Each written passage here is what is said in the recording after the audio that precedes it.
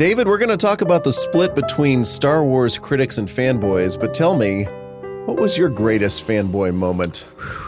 I think the fanboy shine has worn off steadily over the years. I think the most excited I've ever been. I'm not sure I believe you, by the way. Did you just tell me you got a British Bulldog t-shirt for Christmas? All right, so the most recent fanboy moment was Dominique buying me a wonderful vintage British Bulldog t-shirt, along with one of those great vintage WWF glass drinking mugs. Ooh. With Junkyard Dog, one of my all-time favorites on it. Really worn off that shine, yeah. My dad taking me back in the day, to the first Tim Burton Batman movie, I think. I absolutely, my buddy Andrew was there. We were both, geeks of various varieties, both in the comic books, I probably more so than him. And I wasn't even the world's biggest Batman fan, but just the idea of one of our little comic book icons making it onto the big screen in a sort of serious way was, I melted. My list would be going to Star Trek First Contact. Remember that one? Yeah. Wasn't me, but seeing a fan in the front row in full Star Trek uniform when the pre-show entertainment broke down, standing up and holding a tricorder up to the screen to see what was wrong. Also, using hard-won interview time with George Lucas to ask how Indy had survived in the fridge after the nuclear explosion. But I think the greatest, actually our greatest, showing up at a slumber party in high school. We're like 14 years old. Oh, yeah. I brought the Royal Rumble Super Nintendo cartridge. Yes.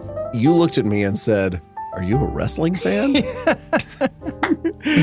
One of the seminal moments of my life. From that fanboy moment was born the Press Box on the Ringer Podcast Network.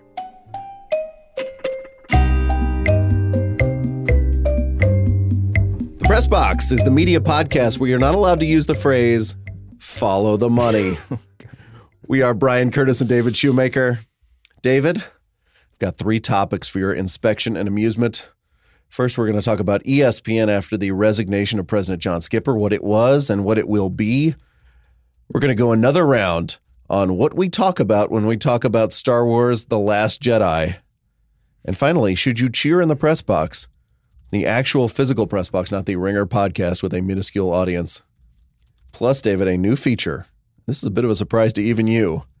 Random message board poster makes a good point. But let's start with number 1, which I call the Skipper 2. That's a Gilligan's Island theme song reference for anyone under the age of 100. I appreciate that. Monday was one of those amazing days in sports media. This person has created everything that exists here at ESPN for us. And he did it because of how he cares about minorities and their causes. That was Dan Le Batard on ESPN Radio on Monday getting emotional about Skipper's exit from the company. I'm going to guess that a lot of people who read The Ringer and who watch ESPN could not have named John Skipper for you if you'd asked them, to identify who that was. And yet he had a profound impact, maybe the biggest impact on the network that everybody watches. He resigned, citing substance addiction problems. And I think the first thing I wanted you to talk to you about is just how weird this whole story is, because, and I don't mean that in any sinister way, but just when something that surprising happens that abruptly, we're all sort of left groping around in the dark to try to understand it. Yeah. What did you think? I think your last point was dead on. I think we see that with a lot of the topics that we've discussed, from NFL rules to we're going to talk about, Star Wars fan reactions later on. I think that, in so much of the world that we live in, the hardest part in wrapping your mind around something is the inability to fully wrap your mind around something, right? Yeah. To be in a media world where we feel having an immediate take is so urgent, but to not have the context, not have the full breadth of information to make that take, almost ends with even more extreme reactions in both directions. You know what I mean? Totally. It's just really, we just need a context. I was talking about this in my wrestling podcast the other day. You need a context to really form an opinion of something in this day. And I think that's necessary. That's not a knock. I mean, I think you really have to know, you have to have realistic expectations to be able to form an opinion on something. But you also have to have a context, and Skipper's resignation for all of these resignations for various reasons over the past year just came as like such a weird shock. Absolutely. And people say, how dare you let your mind drift to an unsavory place? Yeah. But that's sort of journalist's job. Yes. Is to let your mind drift there, even if you wind up finding facts that lead you to completely the opposite conclusion, which listening to Jim Miller and John Aaron on the Deitch podcast seems to be the case, at least as we talk here on Thursday afternoon. And also, him leaving, there's just a lot of questions you wonder about, just purely from not only journalistic interest, but just human interest, which is, what is the nature of this struggle? How long has it been going on? What was the moment that he felt it affected his job so much, or somebody else felt it affected his job, that you just couldn't do what is, by all accounts, a dream job anymore? Yeah, and not to jump too far ahead, but the very notion of it being a dream job. I mean, if this had happened, I mean, and it has happened in the past, but if we were talking about this story even a couple years ago, we'd be talking about who's going to replace him, and the thousands of executives lining up for this job, because it is for so many people a dream job.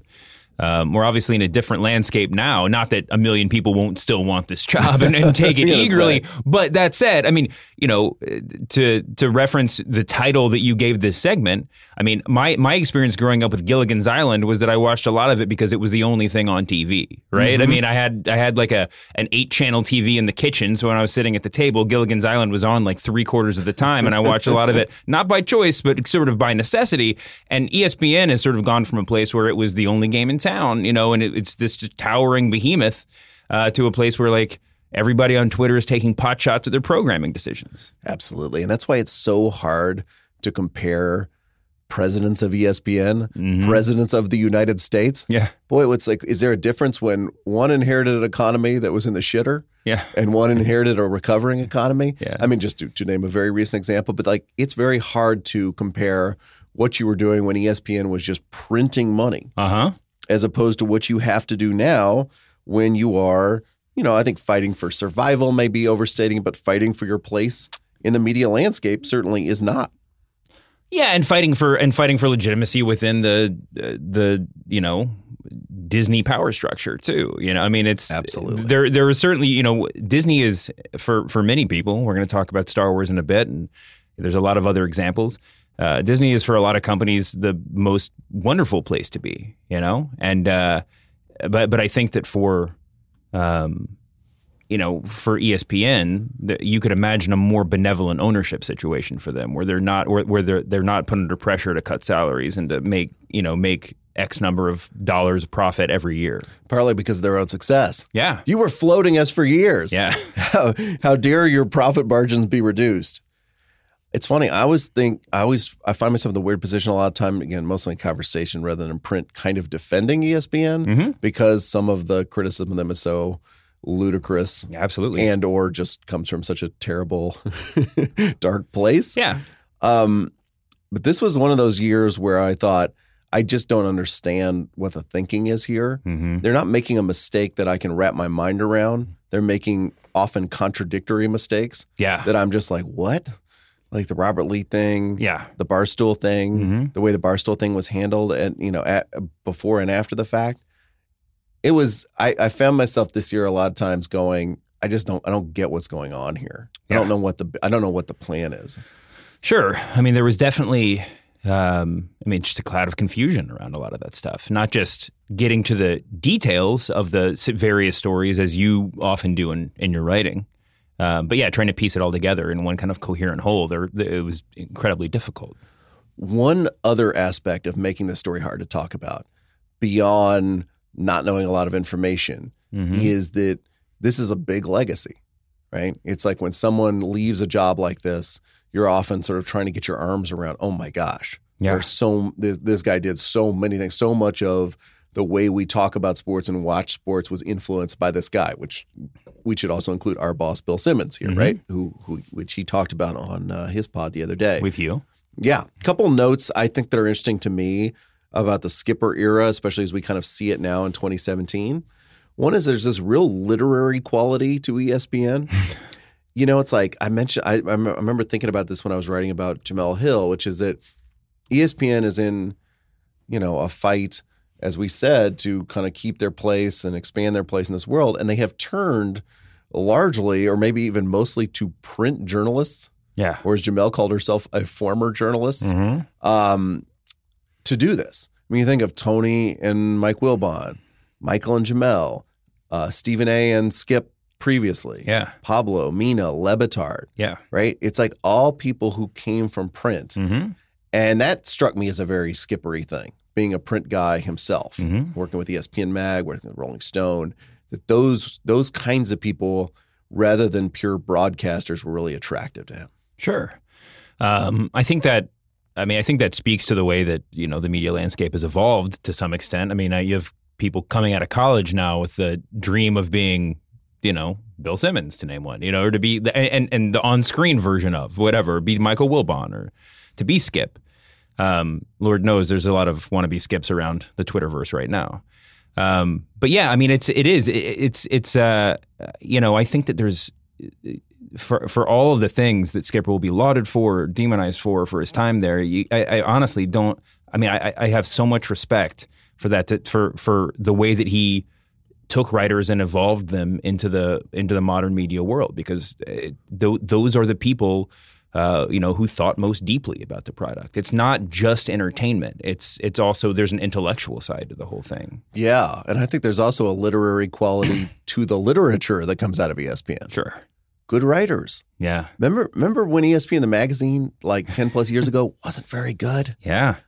It looked really hot, and it did all these like wild design things, and then you read the pieces and went like, eh. Yeah. You know, a lot of the pieces were real duds. Yeah. And something kind of amazing happened, which is they got a lot of new great writers, and the old writers that they had got a lot better. Mm-hmm.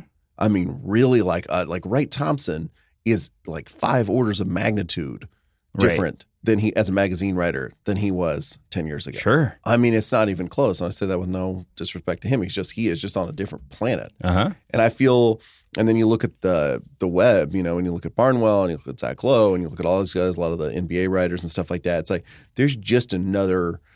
They are very good at words. Yeah. And they don't necessarily, as we saw with Fox Sports, you don't necessarily have to be good at words, but they have decided they want to not only do that, but be good at it. Yeah, absolutely. I mean, I think part of that just comes from the younger generation of writers too. I mean, speaking specifically of our former coworkers, Barnwell and Zach Lowe, you know, we've talked before about sort of fans becoming journalists, fans becoming experts, and I think that you know, being fully you know, coming up in this, you know, internet world of bloggers and serious journalists, but also hot take, you know, thinkers on Twitter and stuff like that. Hot take thinkers, I like that. Yeah, I mean, it's just to care enough to offer those guys contracts. You know, I mean, when they didn't have to is I mean, says a lot about ESPN. I think another thing is we talked about, you know, the old ESPN where you're just printing money, where money is like, I just imagine an ATM machine where you put your card in and money's just flying out like a slot machine. I imagine that a lot, yeah. That when they were in that position, they spent on a lot of money on what TV people call quality. Uh-huh. I love that word in television because it just correctly implies that everything else is crap.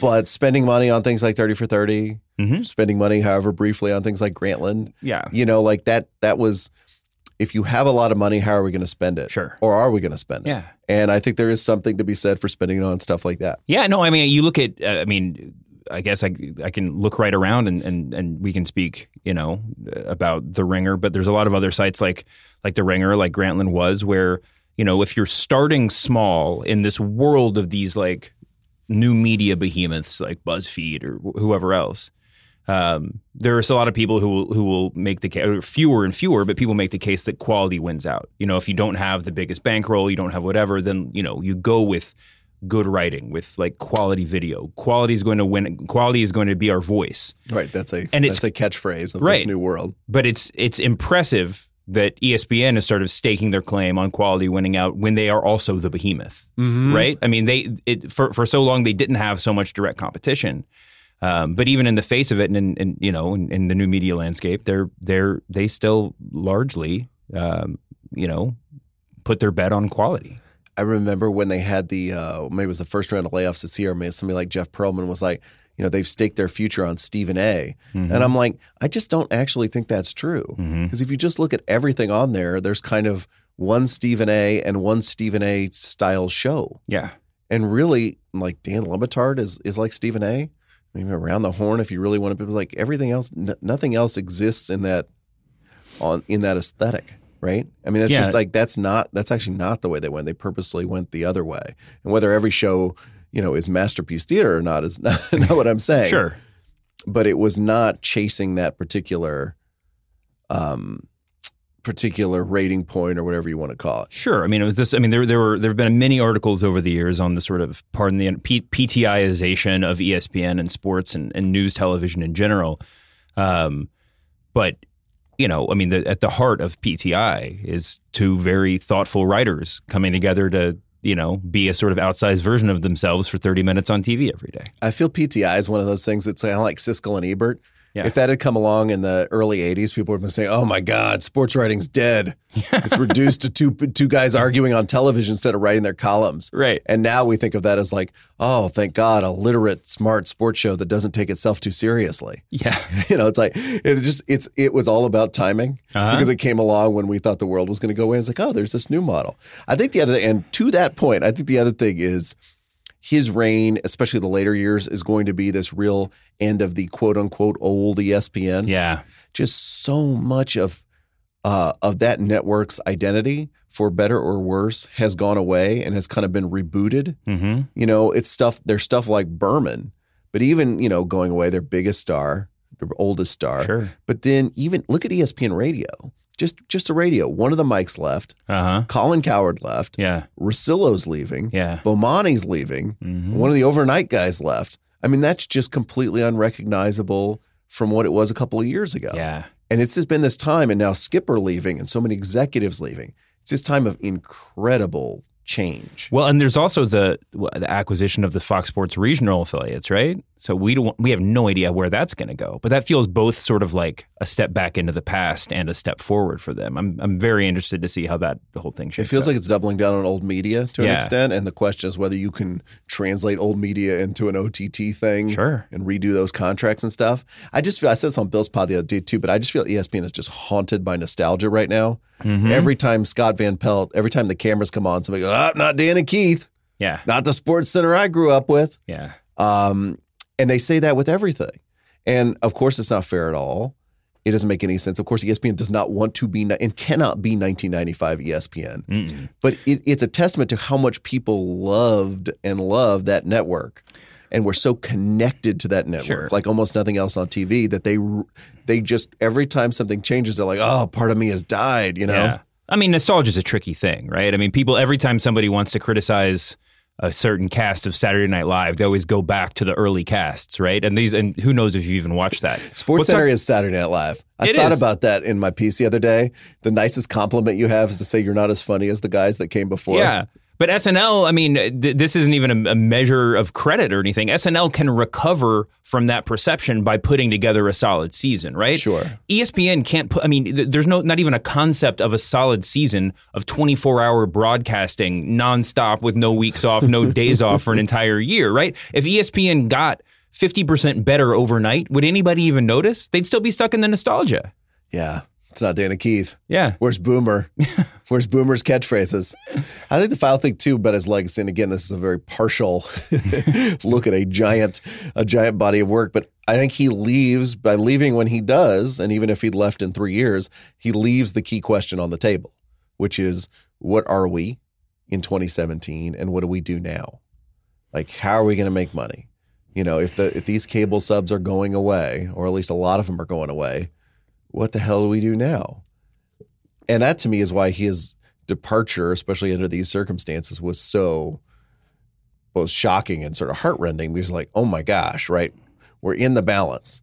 You know, he was standing at the forum with his, all his employees the other day going, the future's not scary. It's going to be great. We're in this together. And now he's gone. And the question, though, is not gone, and it's actually the key question going forward. Well, who knows how many more layoffs or how much more budget cutting there'll be in the future for whoever takes his place. If there's not a ton, then Skipper obviously played a role, unwittingly or not, of just sort of the hatchet man for whoever follows him.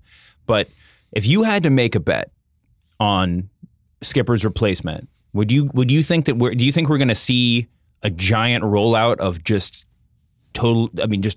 huge modal changes in ESPN over the next year, the first year of the new reign, or is it just going to be sort of, polite applause when whoever it is takes that mantle and then just continuing down the same road until the media world figures itself out? I think the changes will be more subtle than crazy and dramatic. Right. Still a profitable company. Yeah. Still a company that is the leader in its field. Absolutely. It is not dying. Yeah. Or it is dying in the same way I'm dying because I'm middle-aged.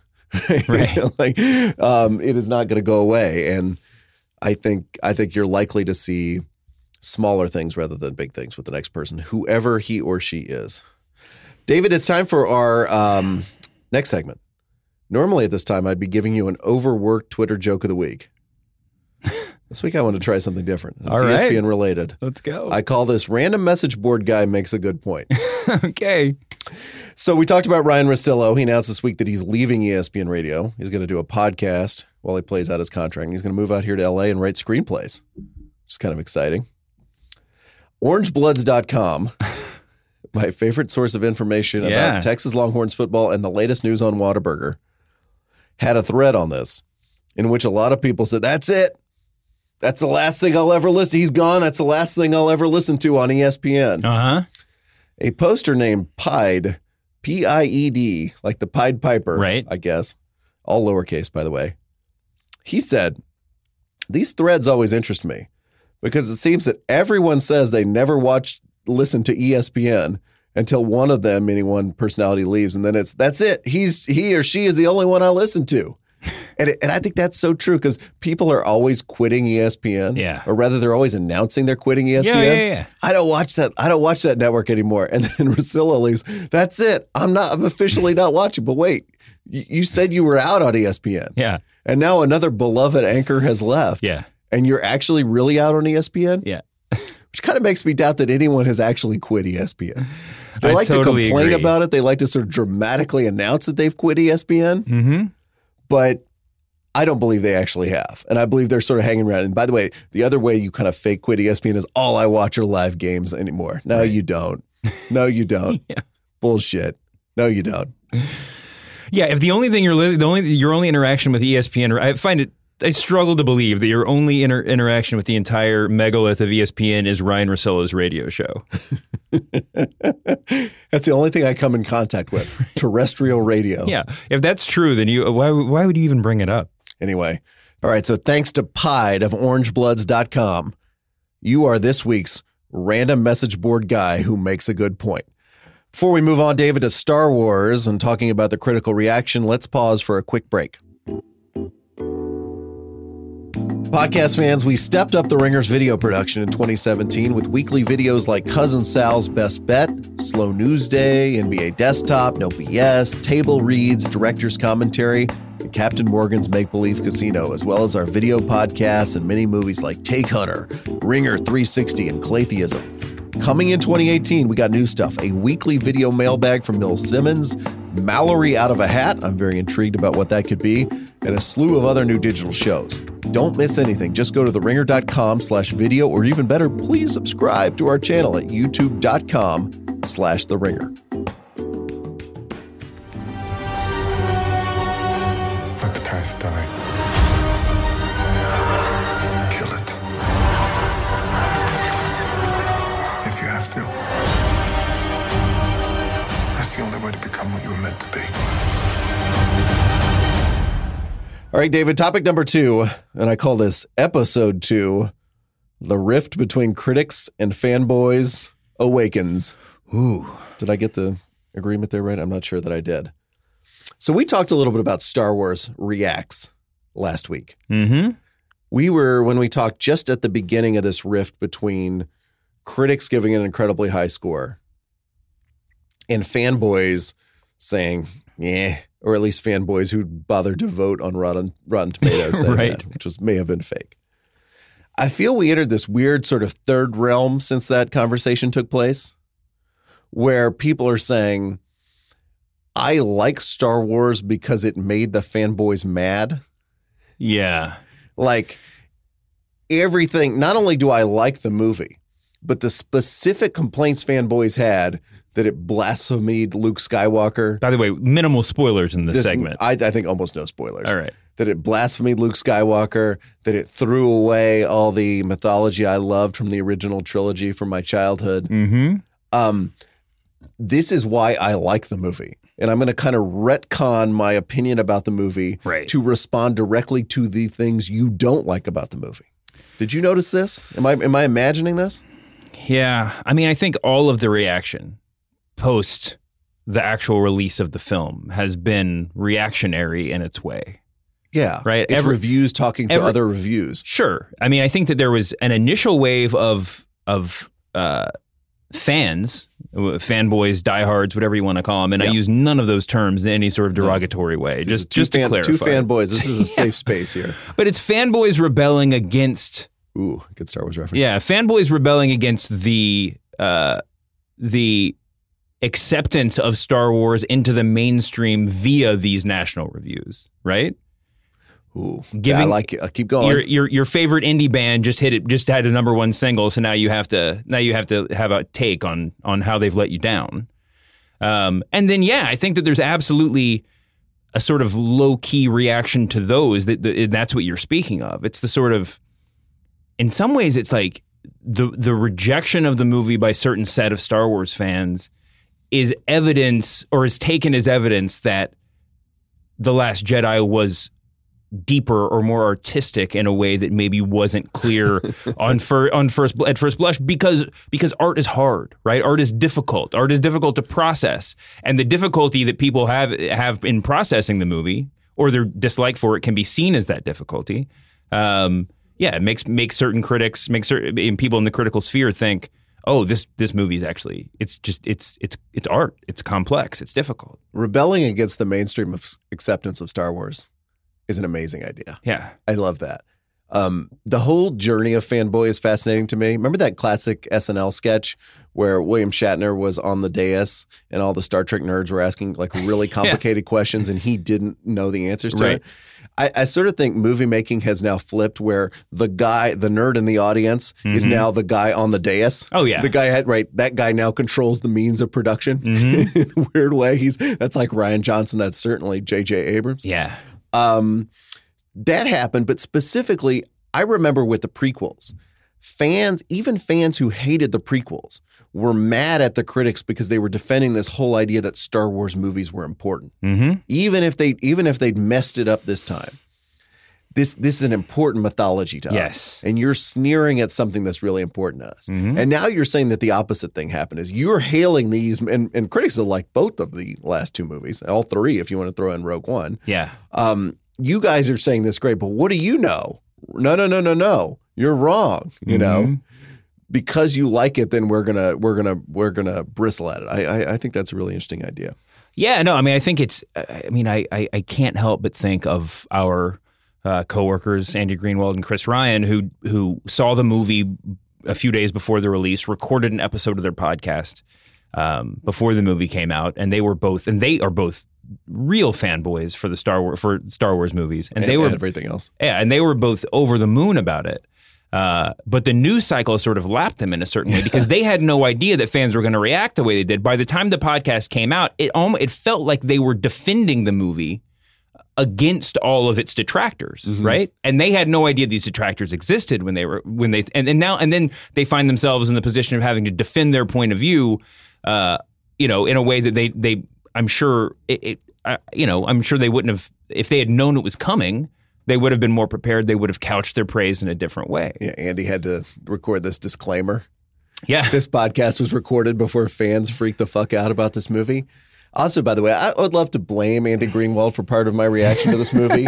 I remember an episode of The Watch before The Force Awakens where he's like, guys, let's all remember that Mark Hamill can't act. As it turns out, Mark Hamill was not a huge part of The Force Awakens, shall we say. And the whole time I'm watching Mark Hamill with his hands sort of clutched behind his And back, The Last Jedi. like this guy doing regional Shakespeare. I love Mark Hamill, by the way, too. I dearly love Mark Hamill, but this guy and kind of brooding like he's in his, guy's playing Hamlet for the first time in his Sure. life or whatever. I was like, oh my God. All I could think about was Andy. Yeah. That's all I could think about. He totally colored my reaction to this movie. Anyway.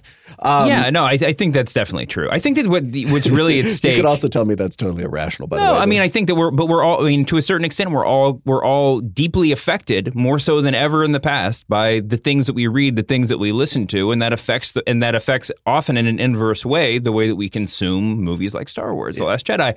And I think that it's the volume of writing and of podcasting and of YouTube videos about the movie before it came out. I mean, many people tweeted, I'm sure, but I saw one tweet that really hit home, which is like, it turns out it's really hard to make a movie that's better than the thing you have been imagining for the past 2 years, right? And I relate to this very very strongly as a wrestling fan, and this is pardon me for this brief diversion. No, please. But pro wrestling is live every week on TV, so fans complain about it all the time because it's literally being written in real time, right? Some of it's being improvised on the screen in front of you, but you know that after every episode they go back and they write the next week, and you feel like if you scream loud enough online, then you can affect what's going to happen on TV, and it never lives up to your expectations because in the wrestling world, we call this fantasy booking. The things that you imagine that you want to happen on the next show are never going to happen, right? You can always imagine something better than what they pull off, or just different than what they pull off, and you're wedded to your own ideas, right? But I think that I saw this happening in the most recent season of Game of Thrones, where the time between the two halves allowed fans to engage with this. Again, it wasn't being written literally in real time, but it felt much more immediate. And fans feel this stake in authorship. And we're seeing this now in the Star Wars movies, where there's so much media surrounding it. And one movie comes out, and then the clock starts for the next movie. And fans with so much background that know everything, the nerd on the dais, as you were, described it earlier, they feel such a stake in the authorship that they are almost necessarily going to be disappointed by the product. A slightly related point to that. So I sort of feel fanboys and critics have switched places. That's true. In our culture now. Part of this is just a generational thing. Like our peers are now people that write about culture and think about culture. But when I see those people talk about Star Wars or Game of Thrones, like you say, their tone is, I love what they did with the Luke Skywalker storyline, or I felt this storyline was totally unfair to Arya Stark, right? Yeah. That's a way a fanboy would think. Yes. That is not a way a critic would think. But then when I actually hear the bona fide fanboys in the Ain't It Cool message boards, their reaction is the movie was great or the movie sucked, which sounds like the way a critic would think of a movie. Well, the other shift in that, in a similar direction is the fanboy used to be, this movie is awesome or not awesome, right? That was sort of the defining line on message boards and that kind of thing. The thing that you saw a lot during Game of Thrones and now during Star Wars, and like I see a lot during wrestling, is the sort of scourge of quote unquote bad writing. Like was there any Star Wars movie in the past where like where just an average fan would have been like, yeah, it was okay, but it was just, there was a lot of bad writing? No. It's just this weird, such a weird meta way to think about. Yeah. And it goes to what you're talking about, that we all think there's this story that we're all in on this story. Yeah. And we kind of understand how the story was cobbled together in a way that we probably actually don't understand. Yeah. I also read, by the way, in the actual critics, this kind of critical Stockholm syndrome. Don't you think that like if you write about culture right now, a huge part of your life, professional life, is going to be Star Wars universe, Marvel universe. Yeah. And at some point you start to, whether you mean to or not, to judge these things less as are they good movies than are they acceptable entries into an endless series that are better than they might have had a right to be.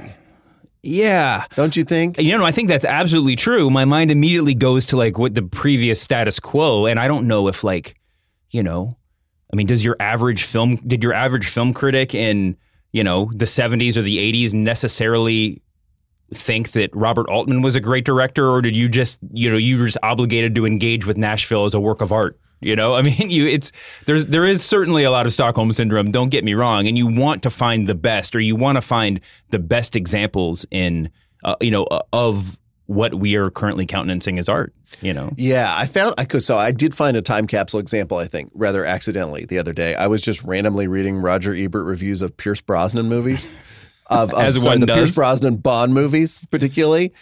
And at this point, we're talking late 90s, early aughts. Mm-hmm. Ebert has reviewed 10 plus James Bond movies. Yeah. He's kind of stuck in the same cycle we're talking about if over a longer period of time. And there was just this real weariness about it. Like, this is a fine James Bond movie. There are some villains. There are some gadgets. 3 stars. Yeah. And you could see the weariness setting in. Yeah. On the one hand, you're reviewing such subtle differences, right? The raise of an eyebrow could affect your star rating. It's like Casino Royale, and then Casino Royale comes out, and you're like, this is amazing. And it's like, is it amazing, or is it just better than all the James Bond movies you thought you were sentenced to review? Yeah, right. It's better than what came before. I also think we talk about a third way of criticism. I also think I want to stump for, before we move on, a fourth way, which is a fanboy, a Star Wars fanboy, who says, I thought this movie was mediocre, kind of meh, not because it blasphemed Luke Skywalker, not because it took my childhood and flushed it down the toilet, because it was kind of shoddy filmmaking, because it was mediocre filmmaking. I want to be the fanboy who talks like the critic, right? Like, what if I didn't think the acting was that great? What if I thought Rian Johnson had some great ideas, but they weren't always executed so perfectly? Mm-hmm. What if I had thought of having like an OJ style low speed chase in the middle of the movie was not really the best decision? Like, that was just kind of weird and didn't really make any sense. Yeah. Aren't I entitled to think that? And not like, oh, you must be mad about Luke Skywalker. No, I'm not mad about that. I'm mad about the filmmaking. I think, it's funny because I think when you look at Fanboy now, they know lots and lots about the grammar of movies. And they understand movie making at this very deep level, right? And when I see their complaints, to me, they're more about filmmaking than they're about anything else. Yeah, anyway, I think that made that's me feel better about myself. Yeah, I was going to say, you might have a vested interest in suggesting that point of view. I mean, I think that a lot of what we read and what we interact with, both on the review side and the fan side and the double switcheroo review of the review or review of the fanboy. Yeah, I mean, there's a lot of confirmation bias in disliking the movie or liking the movie or presuming things about the reason why other people dislike the movie, right? You go on Star Wars Reddit and you can find a million people having various minor quibbles about the movie, and they all come out of that message board, even if they completely disagree with one another over the quibbles, thinking that we all agree on why this movie was bad, and also liking the movie less than when they started. Right. I think what you're saying is a similar thing. People do read, if you say, I give that movie a solid B- or something like that, then people will just assume, not necessarily bad motives, but assume that you didn't like it for the same reason that everybody else online was perceived to have not liked it. I think that's right. I think that's totally right. Topic number 3, David, I'd like to call yes cheering in the press box. Tim Layden of Sports Illustrated wrote a piece on Wednesday, December 20th, in which he talked about how sports writers and sports broadcasters both have become more partisan. You know who they're cheering for. He writes, the voice of sports media has changed. Increasingly, sports journalists have abandoned neutrality in favor of writing or broadcasting or podcasting in the voice of the fan. Good time to remember that we work for Bill Simmons. Yes. Who has done that for a long time. But can I start with what I'm sympathetic to in the story before? Please do. Before listing some major and minor quibbles. Number one, I think fandom in the hands of a sports writer is pretty boring. After Bill became a star, we went through this whole period where you had to write a mandatory 5,000 word piece about why you were an Ohio State fan and talk about dad and mom and grandpa. That was incredibly boring after a while. I was just like, knock it off. You know, few people are interesting talking about fandom. Number 2 is that fandom is as much a part of cynical Twitter self-promotion as anything else, I think. Hey, we're all together, fam, watching this game. Yes. Here's my crazy reactions or whatever. Guilty as charged, by the way. And another thing that I thought Layden brought up that I thought was right was there is this sense that I think is kind of poisonous now that unless you've been following the Dallas Cowboys or San Jose Sharks or whatever since you were 8 years old, you are somehow other people, especially national writers, are not allowed to talk about them. Yeah. Or won't understand them. I've seen this on college message boards for 20 years. Like, what does that guy know? You know, it's like, well, maybe he does know something. Yeah. Just because you're a fan doesn't give you anything. So anyway, that's the sympathetic part. Here's what I'm less sympathetic to. He says, Layden writes, the traditional voice of the sports journalist or any journalist is a neutral voice, detached from a connection to the teams, players, and coaches he or she covers. The buzzword here is objectivity. See, I just think that's an ahistorical claim. I don't think sports writers have been what we'd call objective. Even most of them have been objective. I think there's been these varying levels of fandom for as long as there have been sports writers. Sure. And I mean, I remember when I was writing about Bob Ryan a few years ago, and he was like, I wrote all my pieces from an overtly pro-Celtics point of view. I wasn't rooting for the story. I was rooting for the team to win. Yeah. Right? Bob Ryan of the Boston Globe. Peter Gammons was doing the same thing with the Red Sox. Part of what has happened here is something that was covert and hidden behind newspaperese or Sports Illustratedese is now overt. You just know a lot more about the people that are writing. And that to me is the interesting question. It's like, is it good that we now know all this stuff? Right. When before we didn't know all this stuff? Yeah. I mean, you could probably argue it either way, but what you're talking about is the sort of end of the editor in a lot of ways. You know, I mean, it's like if there was an overt fandom in a column or a gamer, 15 years ago, presumably that would be edited out. But it's not just that there's fewer editors and maybe their motivations are skewing towards an embracement of fandom, but it's also just the existence of every writer on Twitter and on social media. Yep. We know, and on podcasts. So we know our writers as humans in a way that we didn't in the past, and it's impossible to engage on Twitter watching a Sunday slate of football games and omit the fact that you're, a diehard Bears fan or whatever. Absolutely. And that is another thing he misses, which is we are in this journalistic landscape where you just know a lot more about every writer of every stripe. Like my first job was at the New Republic. And the idea that there was this handful of political writers who said, we are mostly sympathetic to liberal causes. Yeah. If smart and, kick ass and all that other stuff too, right? Now you pretty much know like Chris Hayes is kind of the new model of a political person, right?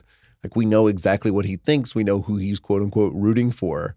But this is not just sports writing. This is the world of journalism. And I don't know how you talk about this question without considering that context. Sure. Because it would just look really weird for sports writers to be the last quote unquote objective journalists on planet Earth. Yeah, no. I mean, and I think that in some ways, I mean, this is obviously the piece that we're discussing is written from the point of view of a journalist. I think from the point of view of a fan, having your journalists in the trenches with you, whether or not it's for your team, but to kind of, relates directly to the Star Wars conversation we just had. To self-identify as a fan gives you credibility with a huge section of your readership, right? You're not, an alien force come down to just like cover the concept of American football or whatever it is, whatever sport it may be. You came up just like they did. You have been watching forever and you care deeply about the sport because that's your origin story is whatever team you were watching when you were a child. That's something Simmons figured out. Yeah. That objectivity was really weird. Yeah. And that in some cases it's great because somebody's just so brilliant. But in other cases, it just seems like you're talking to someone who is somehow inhuman.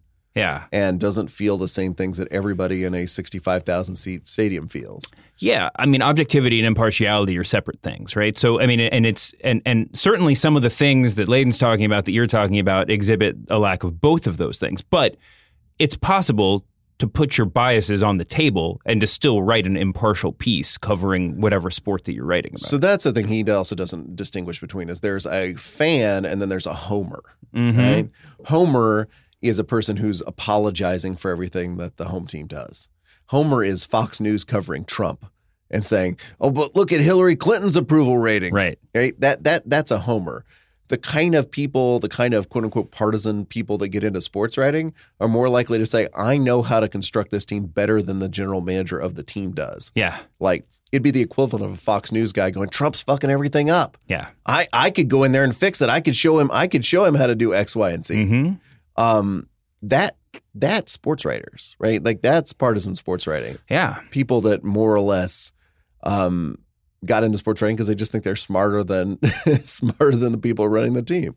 Yeah. I mean, that's sort of the nature of fandom now. I mean, a lot of the sort of halcyon glory days of sports writing, those writers were in a lot of ways instructing their readership about what had happened or about the, when they had time and space, the intricacies of what the viewer was watching.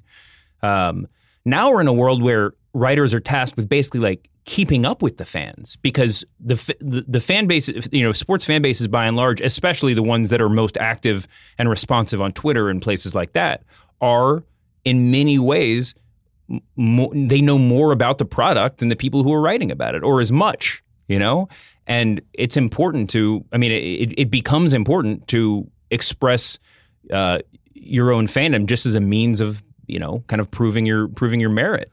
Absolutely. I mean, that's the thing is everybody's got to have a shtick. Yeah. Well, I mean, I mentioned this to you before we started going, but just specifically to the press box. I mean, one of the most incredible moments I've ever had as a member of the media was at, I believe it was WrestleMania 31 at Levi's Stadium in Santa Clara. Okay. And I started off the event up in the press box. It's a really wonderful spot at most of these football stadiums. You get to hang out with people like you. You get an interesting bird's eye view. You get maybe a little buffet. But we were there, and it was just a room packed with wrestling writers, mostly online wrestling writers. And I was sitting on the front row, just right overlooking the field, and the first, I believe it was a battle royal or a ladder match that started. It was a multi-person match that started everything off, and it was the Intercontinental title ladder match that Daniel Bryan won, and he's like the most beloved wrestler in all of wrestling nerddom or whatever. But right behind us was a wall, and standing against the wall was the 49ers PR team. And they were, just kind of standing back, watching, making sure our experience was going okay, whatever. When Daniel Bryan won, every single writer in the press box jumped up and started screaming with joy and high-fiving each other and hugging. And you could not, it was the most, because everybody writing about this, everybody that has taken on the mantle of wrestling writer, they're doing it because they're fans. Nobody's making millions of dollars off of this thing. Right? And the PR team was just aghast. Like they were stricken. Just the notion that this group of writers was actively cheering on one side of this match was beyond their comprehension. And which is insane because just to think that it's pro wrestling. That says all you need to say, but they're not used to saying that at football games.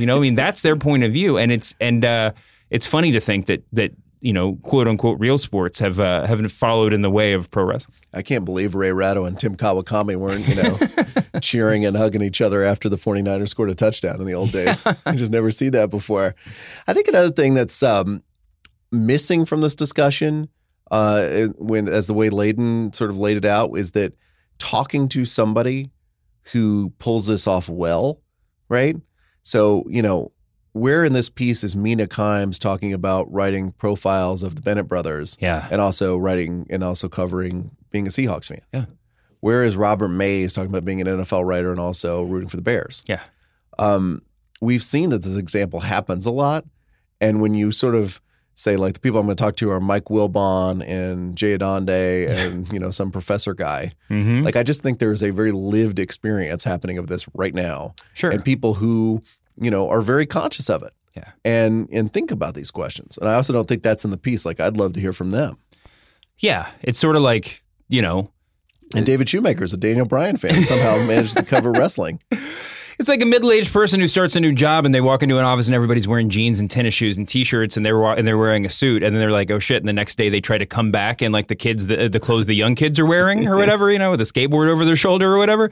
It's it's a whole different. It's a different world now, and everybody's coming to grips with it at the same time. When I think about this new world of sports writing, I just want to kind of like think about like what's a story we haven't gotten because people are rooting too much. You know, what's the news we've missed? Yeah, as a sports writing commentariat. You know, and also related one would be what faith or trust has the audience, if they ever had any, lost in sports writers? Like, I'm not sure that I don't think there's any evidence of either one necessarily. It's just like I think it's one of those things where it seems, and again, I'm probably more on the old world side of just in the way I personally write, but I don't know that there's been any evidence that the new way hasn't worked out just fine. And that anybody really cared at the end of the day. Yeah, I'm not. I mean, I can't. I struggle to imagine that if like Grantland Rice were writing today, that there would be a big audience for his writing, regardless of whether or not he successfully pulled off the voice of God. And he was the biggest homer there was. Yeah, right. That's the other thing, right? I mean, he had all his favorites and got him up as much as he possibly could. And I think that's funny too. It's funny when I read just your random newspaper now, guy writing in old school newspaper voice, like half of beat writers have decided, okay, I'm going to kick ass, break news, piss the team off. And the other half have decided I'm going to do that like 5% of the time. Most of the time, I'm going to explain the decisions of the GM to you. Like, he made this decision, and my job is because he talks to me off the record all the time, my job to you is explain him to you. Yeah, of course. And defend him kind of subtly. And here's what you don't understand, dear reader, about what's going on. And that's even more insidious because it's not. To me, it is, yeah. Yeah, because you're not laying your biases on the table. And that guy, I don't know if that guy's rooting for the team or not, but he's certainly covering the team in the most homerific way possible. Sure. Yeah, I don't know. It's just one of those funny things because it drives old school sports writers up the wall. It absolutely drives them up the wall. And by the way, I think that's the kind of secondary thing of this. And I will not put this thought in Tim Layton's head unless he claims it. When I've talked to veteran sports writers, one thing that makes them nuts about the new era is current sports writers are just afforded all these things they weren't afforded. Yeah. Feel free to cheer for the team you want. Feel free to write 1 billion words online. Yeah. Feel free to not have, to not have any cutoff point. Feel free to never go to the locker room. Feel free not to pay your dues for 10 years of going to 160 baseball games a year. Yeah. And, when you and I are old men, if we're not already, that's going to drive me up the fucking wall too. Oh, yeah. I'm going to be so mad that some whippersnapper got to do something I didn't get to do. Yeah. So again, I'm not putting that thought in his head, but I think in a lot of people's head when they react to Bill or when they react to the new world is, I didn't get to do that. Yeah. And why should you? I was playing under a different set of rules. Why should you get to play under this new set of rules? Yeah. No, I think that's totally true. I mean, in a totally different way, it's a sort of, sideshow mirror version of the Star Wars conversation we had, because in that case, it's fans looking at a fan like Rian Johnson and saying, why do you get to do that? Why do you get to make this movie? And in this case, it's a writer looking at it the same way, but this is how we interact with the media now.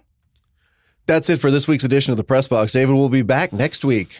A special year-end press box. Yes. Where we will conspicuously not be handing out best of and worst of awards. You say so.